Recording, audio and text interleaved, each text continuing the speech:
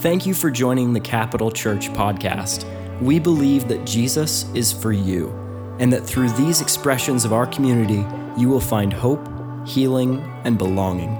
To learn more, join us live every week online and visit our website at capitalchurch.co or send us an email at info@capitalchurch.co. This is the word of the Lord. You may be seated. Thank you, Dee, for reading scripture. Man, I'm so glad you made it here today. You guys excited? Give me a smile. No, nothing? Wow.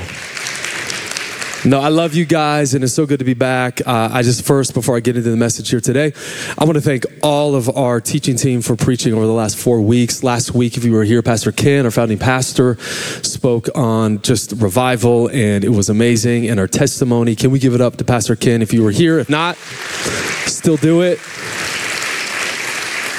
The week before that, was Tracy, my sister. She spoke a wonderful message on shame.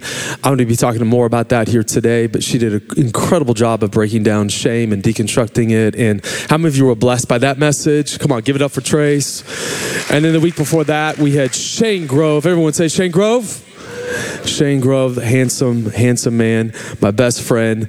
And he spoke a wonderful message on becoming a gospel people. So give it up for Shane and that wonderful message. And then the week before that, my wife, I'm kidding. The week before that, my wife spoke a wonderful message on contempt, living in a culture of contempt, but at the same time, honoring people. And I was blessed and rocked by that message. I know many of you were. I know my wife's not here. We have a couple sick kids. Thank you for your prayers. But can we get up to my wife? She's a wonderful, wonderful communicator. Come on, guys. How many of you love this church? We are blessed.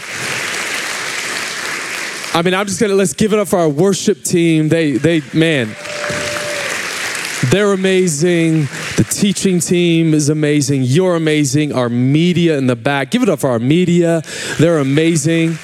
I love what they do. They put up with all my shenanigans and all that kind of stuff. And we have wonderful children's workers. And I just go down the list. We're so blessed to be a part of a great community. And so I am so glad you made it here today.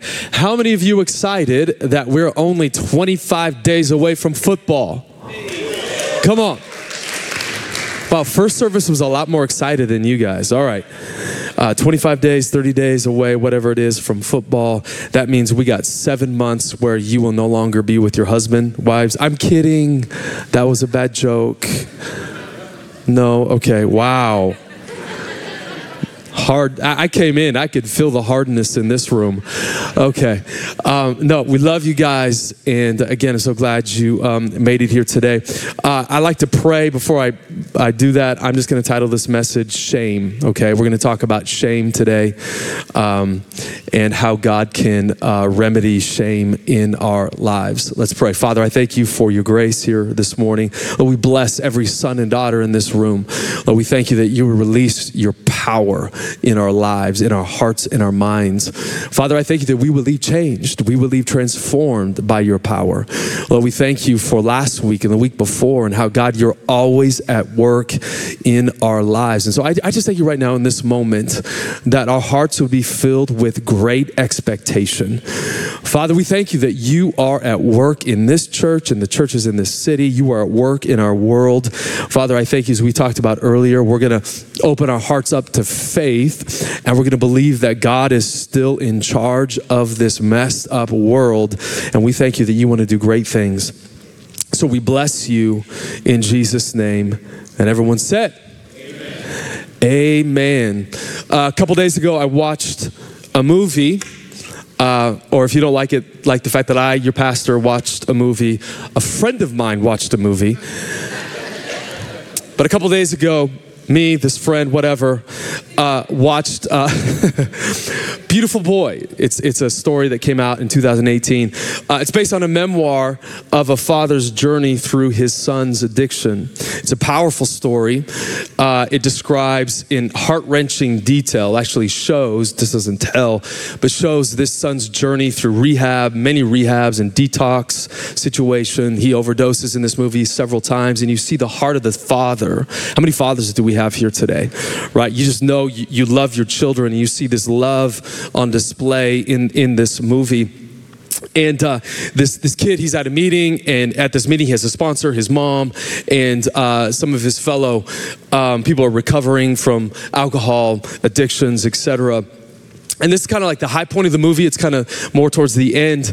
And he gets up in front of his this whole crew, and this is what he says. And I found it poignant, and I feel like it's so relevant to the issue and the problem of shame that everyone in this room feels. And this is what he said in the movie. He goes, "I woke up in the hospital.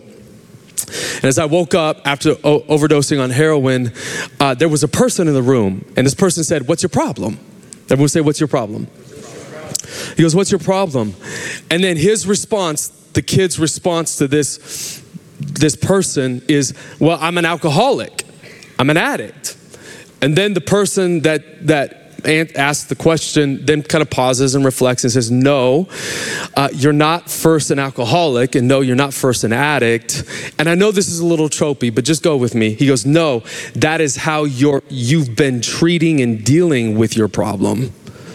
And then this young man at the end says, kind of the end of his speech, he goes, I realize now that, again, this is a little tropey, but it's true, that I have a big hole to fill, a big black hole in my life, and I do not know how to fill it." And he says it with a sense of shame. And then he concludes his little message by giving thanks to his sponsor and telling his sponsor that he's amazing, and then his mom and dad, they're amazing. And then at the very end, again, it's really poignant, very moving. And he pauses, and then he looks to like his mom in the back, and he says, "I just want them to be proud of me. Just want them to be proud of me." I remember sitting there, and I'm just like, you know what? I think that desire for someone, a mom, a dad, an authority figure, God, whatever, to be proud of me is something that is built into every human heart. Every human heart has this insatiable longing to be accepted, right? Some of you are like, we want to be seen. We want to be recognized. We want to know that someone loves us. Right? That our lives matter, right? Unless I'm speaking to aliens here today. You want, and you're here today because you want your life to matter. You want it to mean something. And to mean something and to matter means to be loved. And so as I thought about this movie, and as I'm talking about it here today, I'm not using this story, and please don't get the wrong idea, I'm not using this story to single out addicts, whether it's drug addicts or sex addicts or those who are addicted to self-harm or whatever. I'm not trying to single them out as a unique group going through very difficult or terrible times. Of course they're going through terrible things and terrible times, but they're not unique. Please hear me. They're going through terrible stuff, but they're not unique.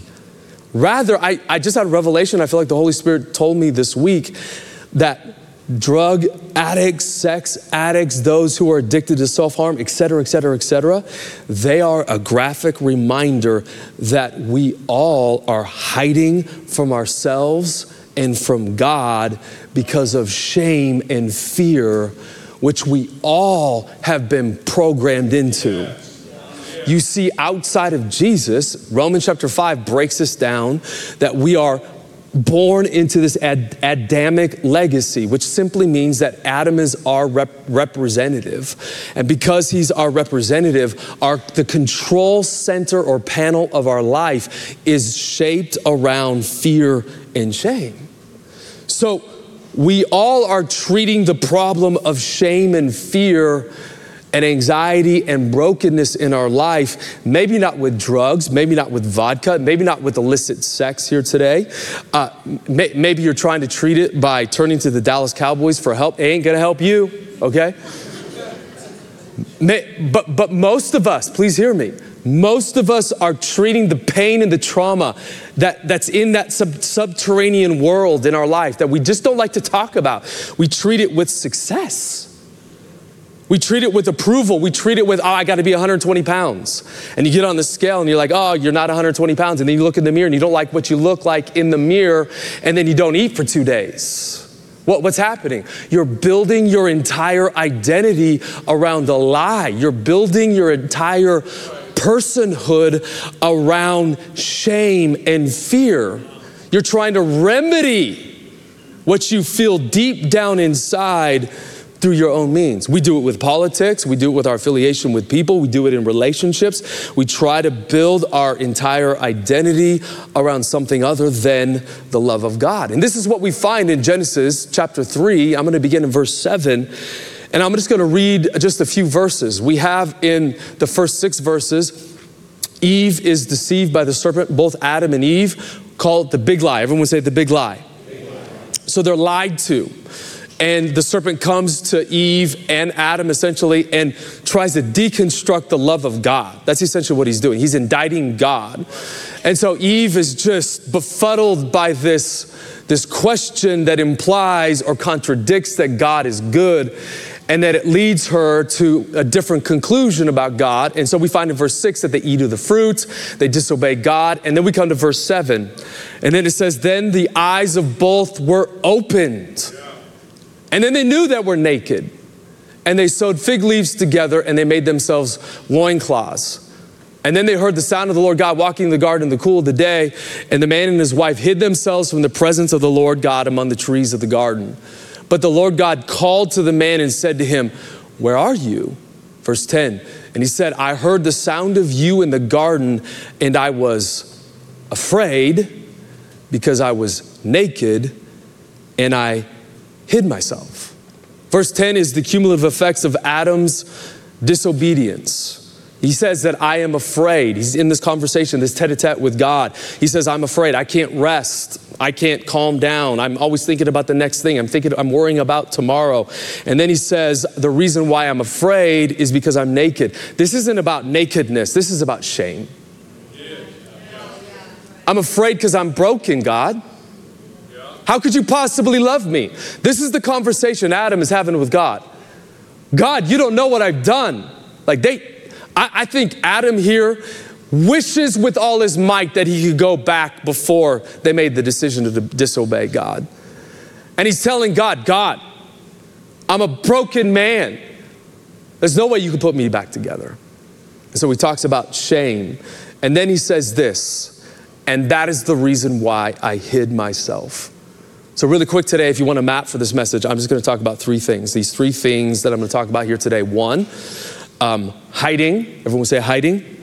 2, shame. Everyone say shame. And then I want to talk about the love of God. First, hiding. As Tracy mentioned this a couple weeks ago, we are experts in the art of hiding from ourselves and from God. Verse 7, it says that after they disobeyed God's command, what did they do? They sewed fig leaves to cover their nakedness. So what's the translation? What does that possibly mean, right? This unfolding drama, they gather fig leaves. How do we apply that today? Well, essentially what they're doing is they're hiding by sewing fig leaves, hiding from their shame and their brokenness on their own terms. So the question that we have to ask ourselves here today are, what are fig leaves, right? What are the ways in which we sew fig leaves and loincloths to cover our shame? I think there's a lot of different examples. I want to highlight just a few. I think one is busyness. Everyone would say busyness. Or we could call it hurry sickness. Scholars, experts call it hurry sickness. We're busy, we're distracted. For many of us, it's hard to pray. We've adopted many secular assumptions about life, and so we go from one thing to the next. These are good things, but we go from sports and school and work, and we want to travel, and we want to go on vacation, but if you have 7 kids, that's never going to happen. You're always going to be depressed. Let's move on. Everyone has a birthday party that you're obligated to go to. Can we just stop that? Anyways, let's just move on. We have barbecues. Some of you are like, oh my God, what's wrong with him? We have we have barbecues that we got to go to. We have relationships that we have to build. I mean, we just got things and things and things and things and things and things, and we're so stinking busy.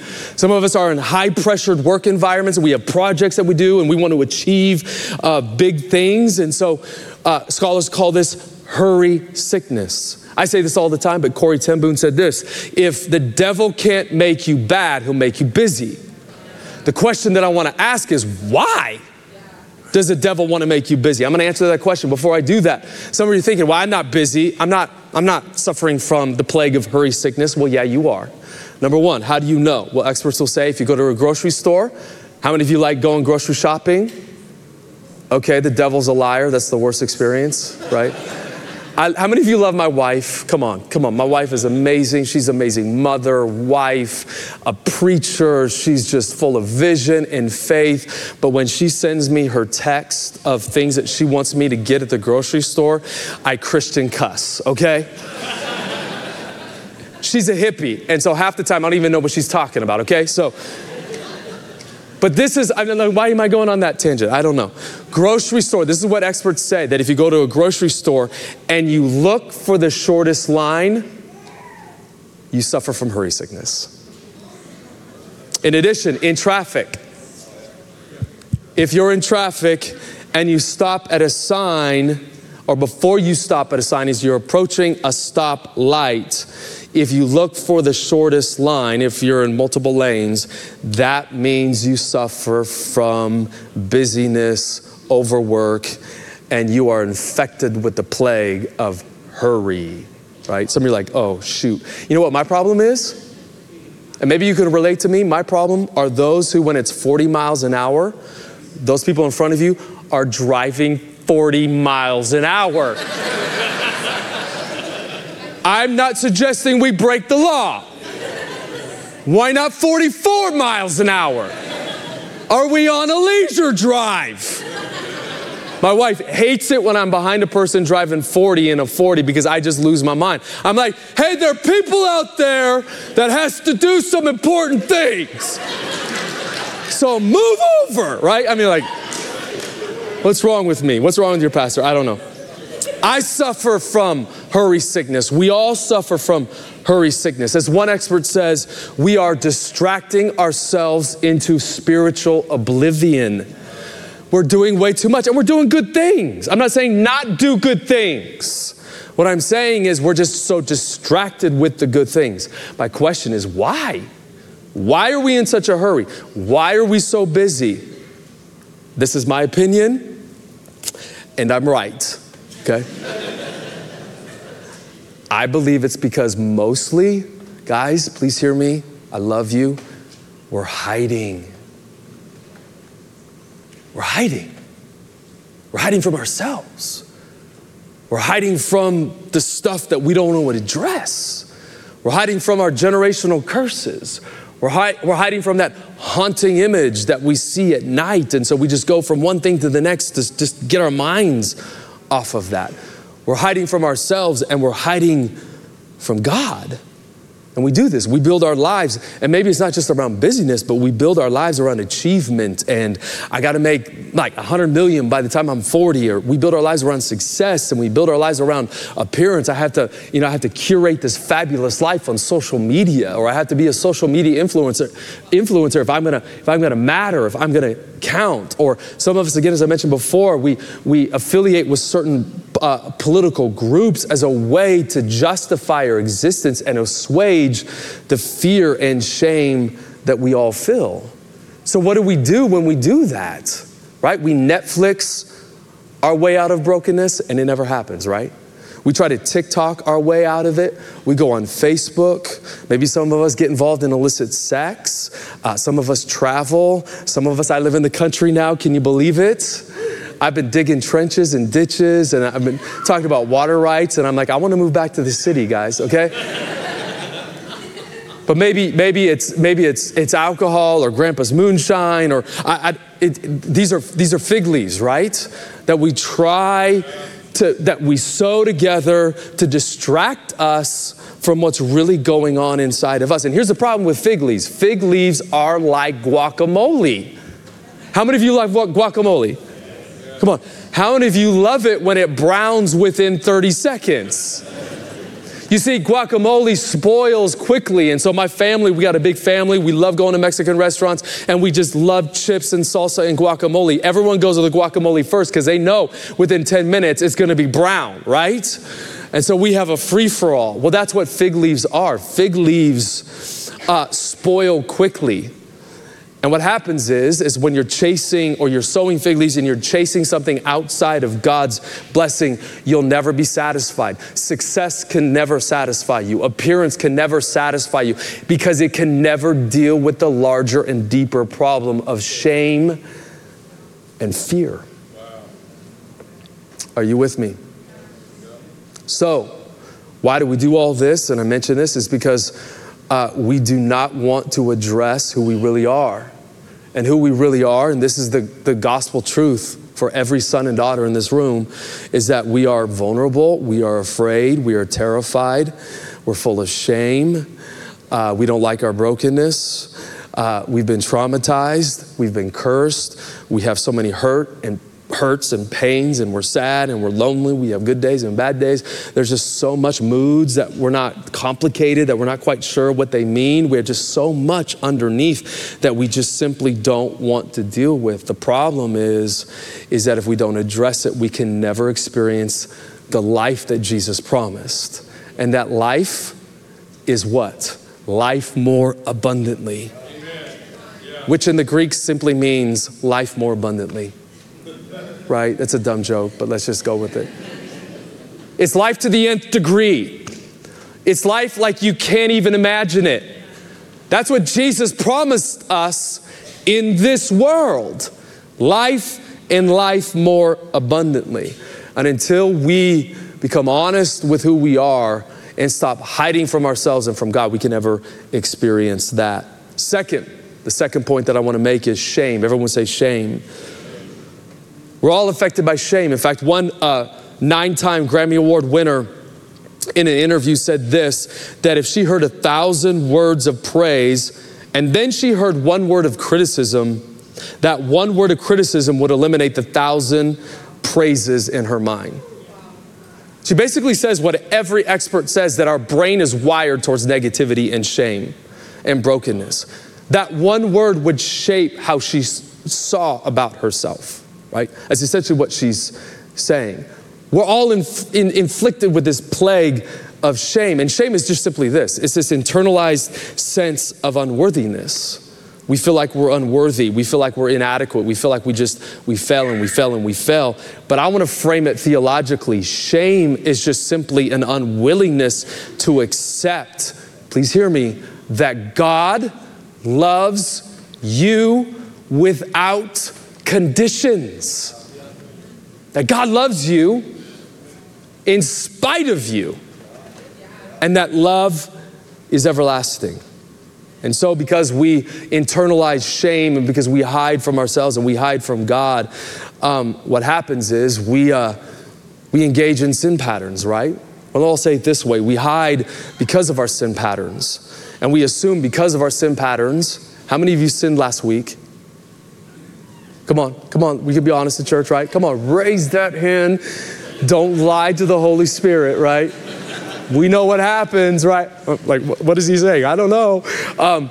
We all have sinned, right? We all have particular sin patterns, and this is what happens. When we sin, we just automatically assume that God doesn't love us anymore, or maybe he just is kind of backing away from us. Or when we hide because of our failures, or we hide because of trauma, or we hide because of cursing. Maybe someone that you really loved and respected said, you're never gonna make it. Or they say, I just don't love you. I wish you weren't a part of this family. Or there's 1,000 different things that have been spoken over our lives that have cursed us.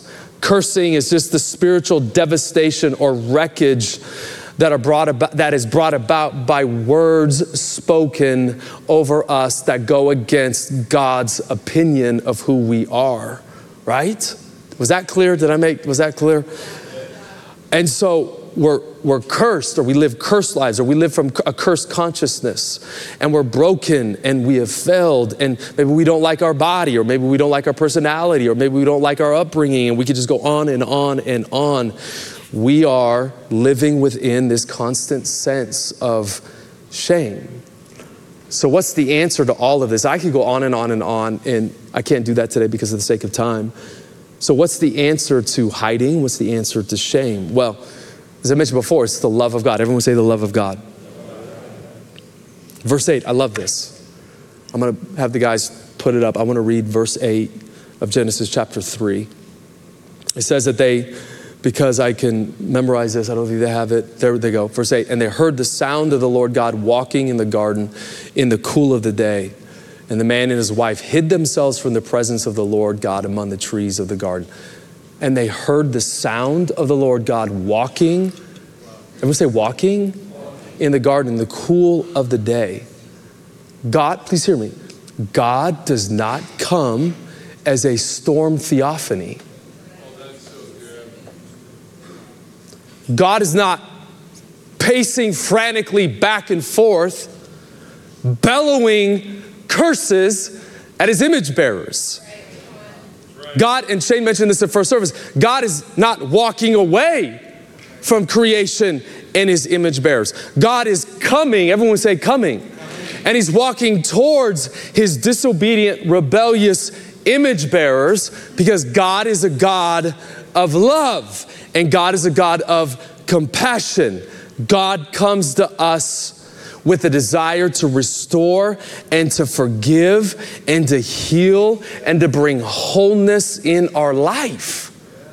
My professor says this all the time. The story of the Bible, the entire story of the Bible can be summarized like this. God comes to forgive, cleanse, heal broken people. That's it. I'm going to say it again. Please give me a good amen on this.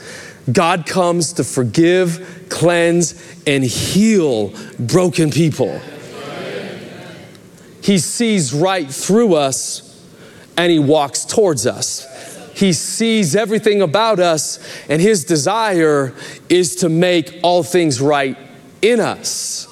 He's a God that works out of broken things. He makes new things. He's the one that takes broken pieces and makes whole people again. This is who God is. He's not here to annihilate us. And of course, some of you are thinking, well, does God condone sin? Of course, God does not condone sin or evil, but neither does God withhold his love, his compassion, his mercy, his healing power, his life, his blessing from us because of our sin and our evil. Can I get an amen? It's so important because so many of us live in shame. So many of us have adopted this shame consciousness that we can't really believe that God loves us. For example, the average or the American 20-year-old, if you're 20 years old, you have never known a day without Wi-Fi. You've never known a day without social media, without iPhones. It's funny, I tell my kids that when I grew up, we had one kid in our high school with the Zach Morris telephone, and that we had landlines, we had bikes, and we had an imagination. Can I get an amen? And they look at me like I'm from the Neolithic Stone Age, right? They're like, what's wrong with, like, Dad? I mean, they feel sorry for me. Like, this is the social world that our kids are growing up in. Right, so the implications of this social world, not just for young people, but for all of us, is that this social world causes enormous consequences. For example, one person recounted how she tripped and fell a long time ago before our social burgeoning world of social media, etc. She tripped in front of 5 guys. She fell on her face, and they started laughing. She started crying. And she felt tremendous embarrassment. But it only lasted for about 5 minutes, and then she moved on. The problem is today, if you trip and fall, or you have an embarrassing moment, or you have just a bad moment. Remember Tracy a couple weeks ago, she fell in front of the wedding party. It was just horrible, embarrassing. It has a possibility of going viral, right? And if you have an embarrassing moment captured on some social media device and it goes viral, you're left with the devastating effects of that moment for years. So experts call this, we now live in a fame-shame culture. right? So we think that the only way to assuage our shame is fame, but the problem is the more famous you get, the more criticism and shame you receive. Are you seeing the vicious cycle that we're in? So we have this, it's interesting, social media is a mixed bag. It offers promises that you belong, you're welcome, you could be a star, you can curate this fabulous personality, you can belong, you could be accepted, you could be welcomed. But what happens if you only get 2 likes on that post that was absolutely brilliant and profound, and you spent days, like thinking this through, and you posted it, 2 likes, and then your homeboy puts on some video that's absolutely trash and they get 20,000 likes, right?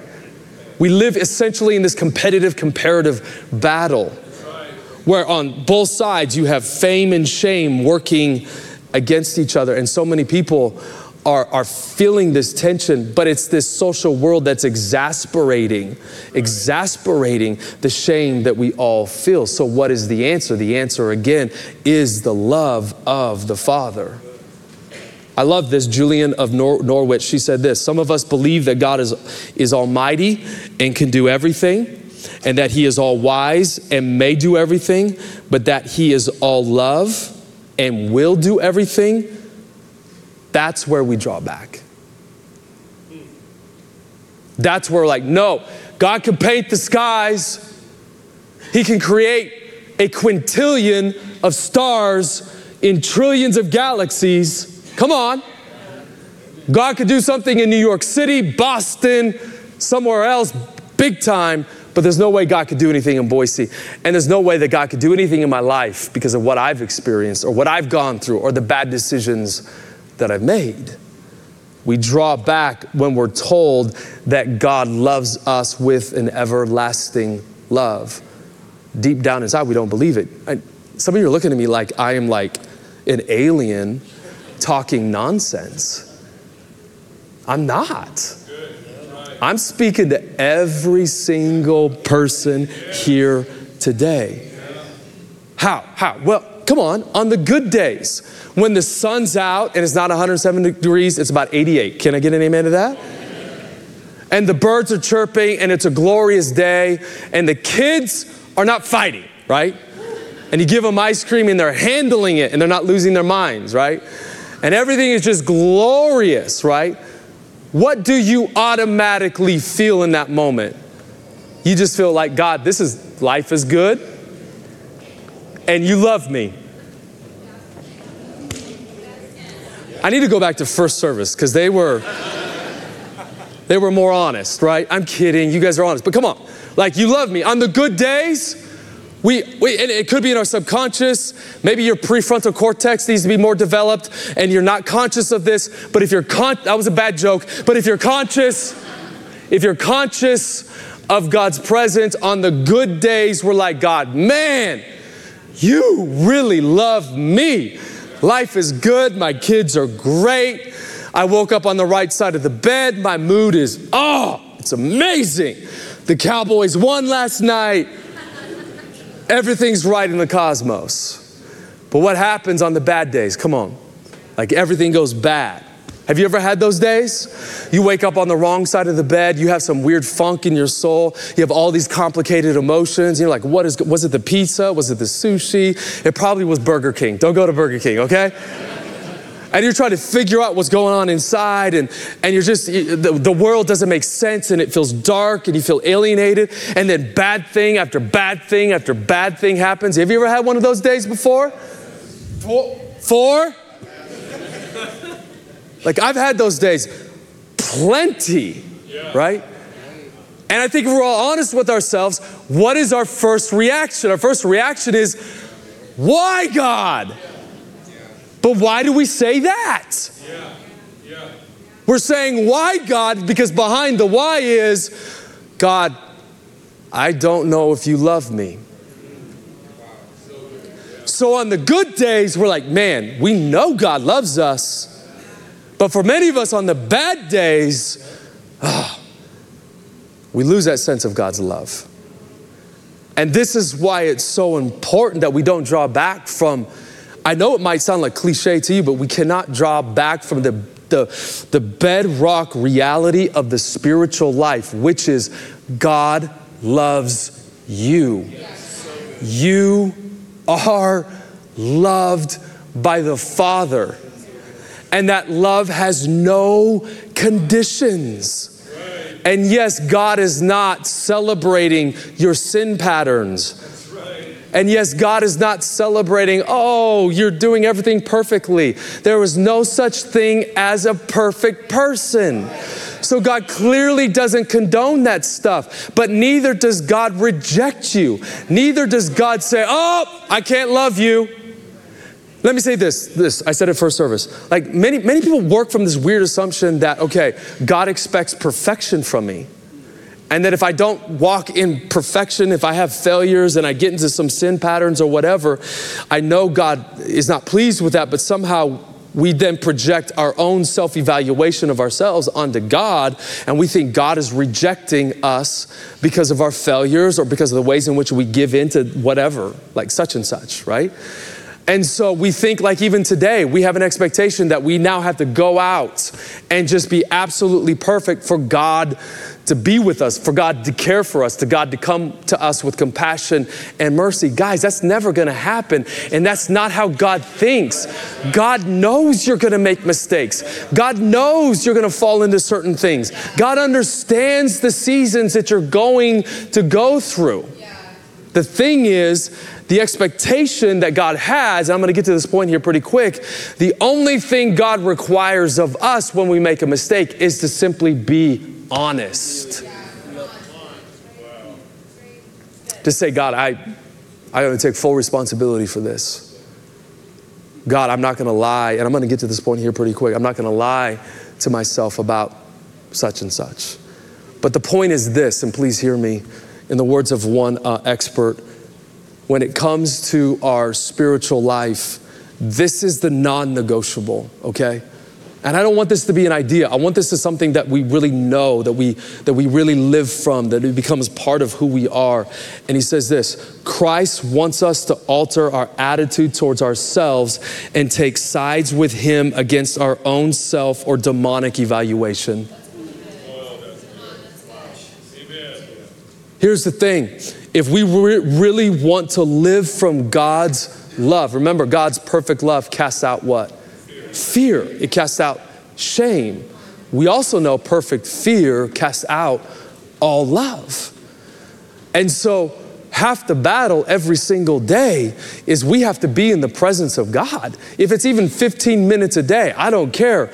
We have to fight the good fight of faith by being in the presence of God, opening ourselves up to him and allowing him to speak his voice to us, allow him to speak his promises over us, to side with him with his assessment of who we are, that you are a son, you are a daughter. Yeah, you messed up.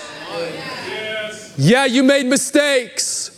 Yes, there were not, and it wasn't just mistakes. Yeah, there were some things that were done sinfully to you, but God is the one who comes to you always in compassion and grace with the desire to heal and transform you and to take your brokenness and turn it around and make you whole and make you a new creation and bring life out of the circumstances that have brought death to you.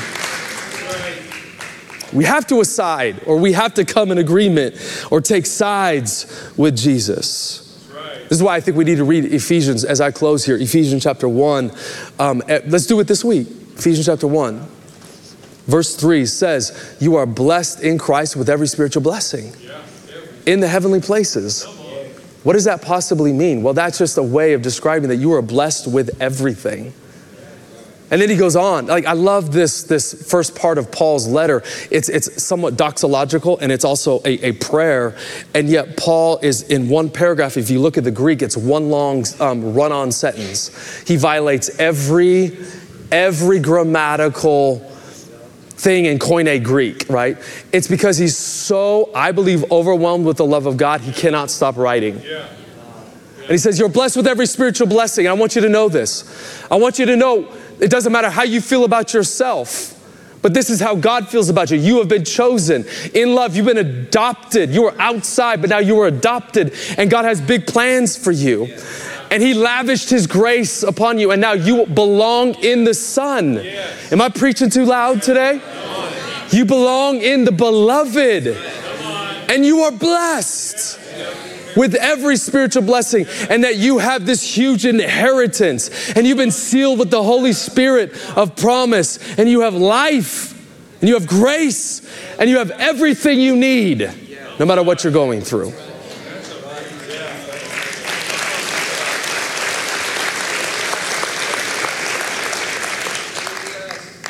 So side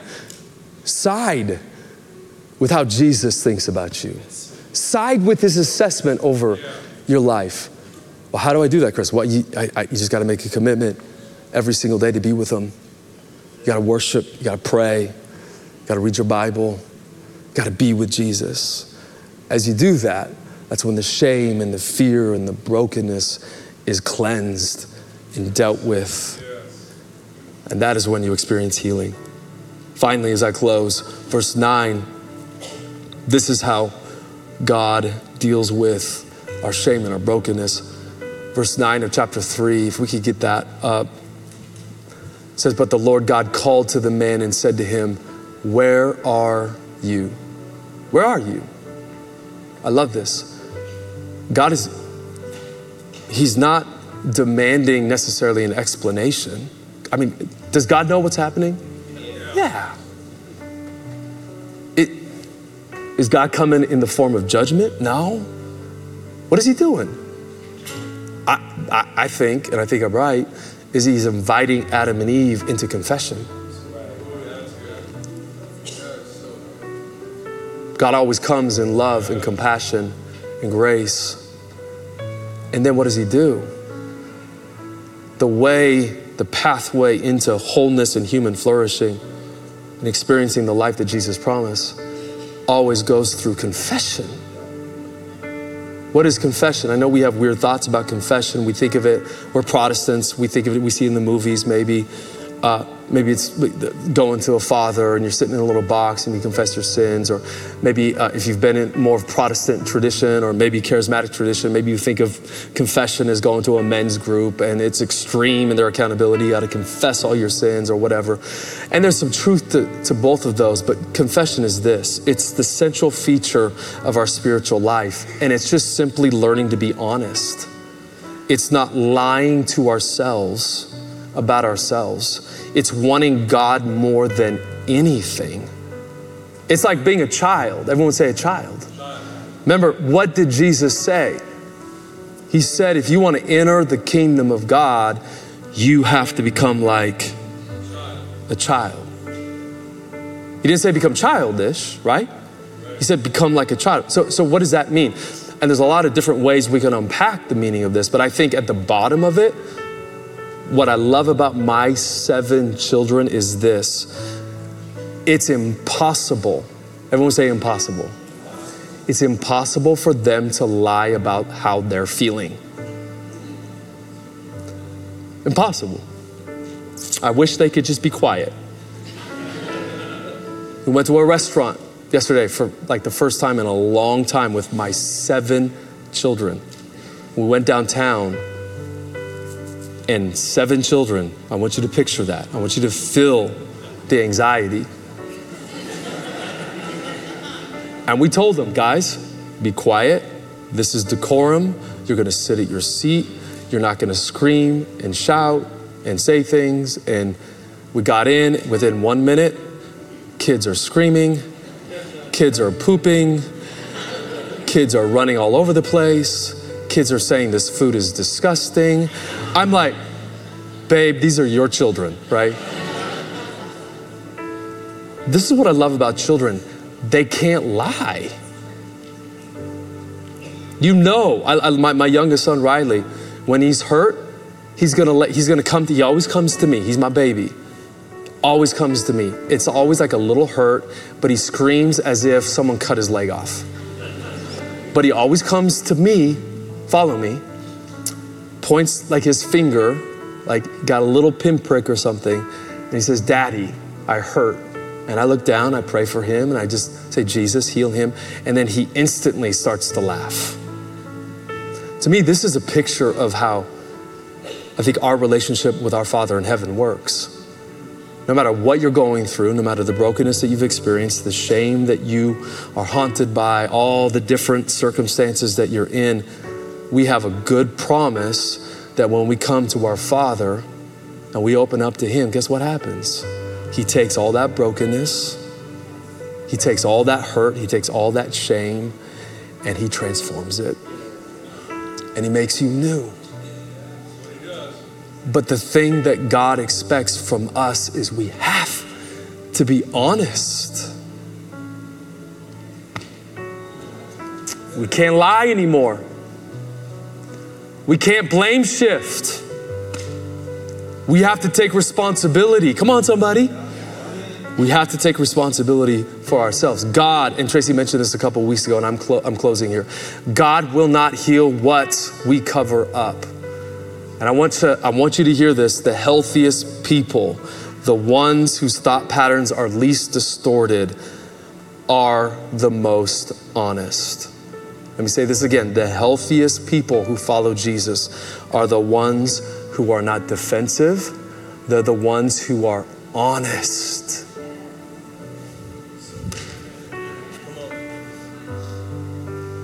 The people who I follow Jesus, but man, I make a lot of mistakes. Or the preacher who gets up and says, yeah, I'm preaching this stuff, but I'm still learning. And that's what I'm saying. I'm still learning this stuff, right? The person who says, man, I'm going through this, and you're just honest and you bring it to God, or when your brokenness, you bring it to God, or you bring it to people that you trust. When you do that, that is when you experience the transformational power of God. I think when we lie to ourselves, we will never experience the healing that God has for us, the wholeness that God has for us. You with me?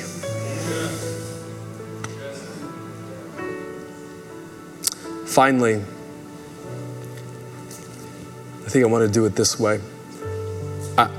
I have a dream for this community, and we're going to build for this, and over the next few months and even few years, we're going to be talking about how we can do this in practical ways. But I want us to be a community, and this is how we become shame resilient. I want us to be a community that reframes shame. You hearing me? We reframe weakness and brokenness and sin. We don't downplay it. Are you hearing what I'm saying? We don't condone sin patterns. But I want us to be a community where this should be a safe place where we're not judging each other for dumb decisions that we all make. I should have got a roaring applause.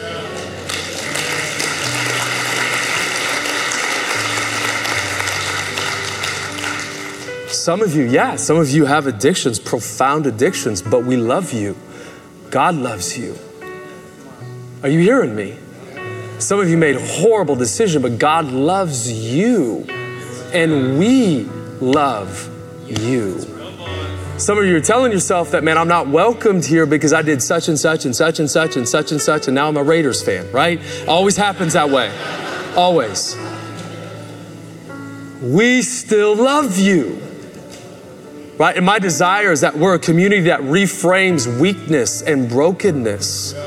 And rather than being repelled by it, rather than pointing our finger in our hearts towards someone, we're okay with broken, messy church.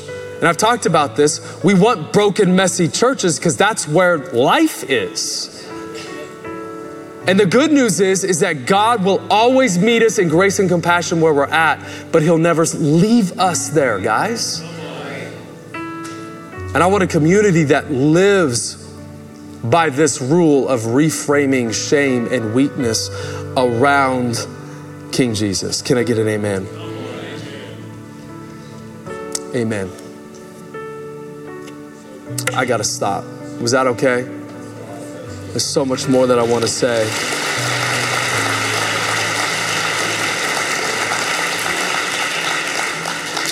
If you received, I want to transition right now into communion. I want to pray over you guys. If you received your elements, if you could just take that apart, and then as you take that apart, I want you to stand. If there's anyone that never received, maybe as you came into the church today, the elements, could you just raise your hand, and we have ushers around here that will look for you and give you some communion elements. I want to seal this time with receiving communion today. I'm going to believe that we are believing, and I'm declaring that God's going to break off shame off of you. Some of you have been addicted to profound things, and I just see God breaking it off of you. Sex addictions, self-harm, anxiety, depression, things that have haunted you for your entire life and you've never been able to break, an image or a word that's been spoken over you. I just declare the freedom of Jesus over every son and daughter in this room. But it does presuppose that we come to God right now as we receive communion with honesty, with vulnerability, right? We're honest with God. God, come and cleanse my heart. Come and forgive me. Come and cleanse that memory that's haunting me, that's shaping my self-evaluation, whatever it might be. As we come to God in honesty, there's going to be healing today in Jesus' name. I want you to take the bread, go ahead and lift it up. This is Hebrews chapter 12, 1 through 2. I want to read this. It says this: Therefore, since we're surrounded by so great a cloud of witnesses, let us also lay aside every weight and sin which clings so closely. And let us run with endurance the race that is set before us, looking to Jesus, the founder and the perfecter of our faith, who for the joy that was set before him endured the cross, check this out, despising the shame, and is seated at the right hand of the throne of God. How, as Shane pointed this out to me, how did God eradicate evil in this world? He did it by enduring shame on our behalf. You know anything about Roman crucifixion, it wasn't just the most excruciating way to die, it was also the most humiliating way to die. In fact, the Romans perfected the art of humiliation and mockery and shaming. Like, I remember my kids, if you stay with me, my kids watched Passion of the Christ for the first time and they've never seen it since. I mean, they saw how grotesque the events of Jesus and his death and everything that he went through. One thing they never captured, obviously because of our modern sensibilities, is that every victim of the cross was disrobed, unclothed, and everyone hung on a tree naked. Your God, who loves you with an everlasting love, who comes always in compassion and grace, did that for us, despised the shame, so we no longer would have to walk in shame. Can I get an amen? So as you lift up the bread, I thank you, Jesus, that you went to the cross for us. You gave your body for us. I thank you that you won the victory on the cross for us. I thank you that you eradicated evil and sin on the cross for us. I thank you despised the shame of being mocked by inferior voices, by going through what you had to go through so that we would no longer have to walk in shame and fear and ridicule and brokenness. So I just thank you today an exchange would take place. I sense the presence of the Holy Spirit here today. I thank you as we partake of your bread, your life, your body, you would release life into us in Jesus' name. You may eat.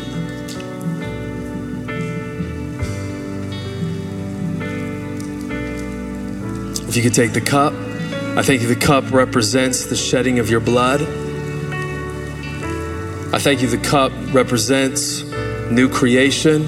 It's a new covenant where you, through your death and resurrection, you have poured out your spirit. And I just thank you as your eyes are closed, as we take and participate in the shedding of your blood this morning, I thank you that you would pour in fresh ways your spirit into our hearts. I thank you, Romans chapter 5 says that the love of God, everyone say the love of God. The love of God has been poured out into our hearts through the Holy Spirit. And I just thank you now that you would come and you do a fresh work. You do the work of new creation. that you would start a Genesis week in our lives, that we would have a new intimacy with you, that you would release your power in our lives. I thank you as we're standing here, we're about ready to close. I declare that healing's being released into our bodies. Declare healing over our minds, healing over anxiety and depression. Lift it in the mighty name of Jesus. I thank you that you renew our minds, renew our hearts, renew our emotions. I thank you that you would do a new work today in us. If there's anyone here suffering through a chronic disease, we thank you for your healing in the mighty name of Jesus. There's someone dealing with maybe a neck problem, a back problem. We thank you for your healing right now over whoever that might be in the mighty name of Jesus. I just have all these different issues, and I'm not going to go through them, but there's a lot of people suffering from chronic stuff. I just thank you, Holy Spirit, that you would just bring healing and wholeness into their bodies in Jesus' name. We thank you, Lord, as we celebrate the shedding of your blood. We thank you, Father, for giving your life to us in Jesus' name. You may drink.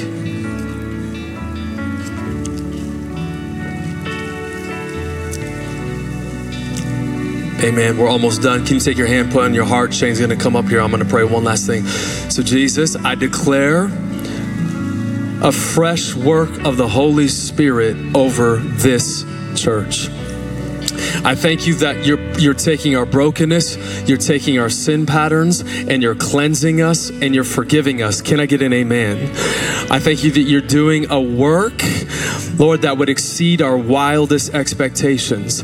I thank you for your blessing. I thank you for your love. I thank you that we're going to know over the next few weeks, starting today, how much you love us. I declare that we would know within our bones that we are the beloved. Everyone say the beloved. Come on, somebody. And I thank you as we begin to know how much we're loved, we begin to share that love to our neighbors. We begin to share that love to people in our city. Lord, I thank you the next few weeks and the next few months, you're bringing healing to this church. You're bringing wholeness to the church. There are some of you here today, you have dealt with jealousy and envy and bitterness and rage. I thank you, Jesus, for your forgiveness, and I thank you for your healing in the mighty name of Jesus. Some of you, you've dealt with sadness and loneliness since you can remember, and I see the Holy Spirit healing you. It's a complicated emotion, and you've tried to figure out why and where it comes from. I just see the Holy Spirit coming and bringing revelation and setting you free. Come on, somebody. I thank you that whom the Son sets free is free indeed. I thank you that we shall know the truth, and the truth will make us free today. And I thank you as a community, we would know the love of God. I thank you as a community that we would welcome everyone. I thank you as a community, we will never condone sin, but we will walk in the love of Christ. Come on, somebody. I thank you that this is a safe place. Come on. I thank you this is a place where people can come and bring their messiness and bring their brokenness and bring their anxiety and bring their fear and bring their sin and bring their sexual confusion and bring all their junk and all this stuff and bring it to Jesus and experience healing. I declare this is a revival church. I declare a move of God is happening in this church, in the churches in this valley, and in this city, in the mighty name of Jesus. And if you believe that, can you give God a hand? Come on, somebody. Thank you for joining us today. If you would like to give towards this ministry, learn more about our church and events, or are in need of prayer, please visit capitalchurch.co.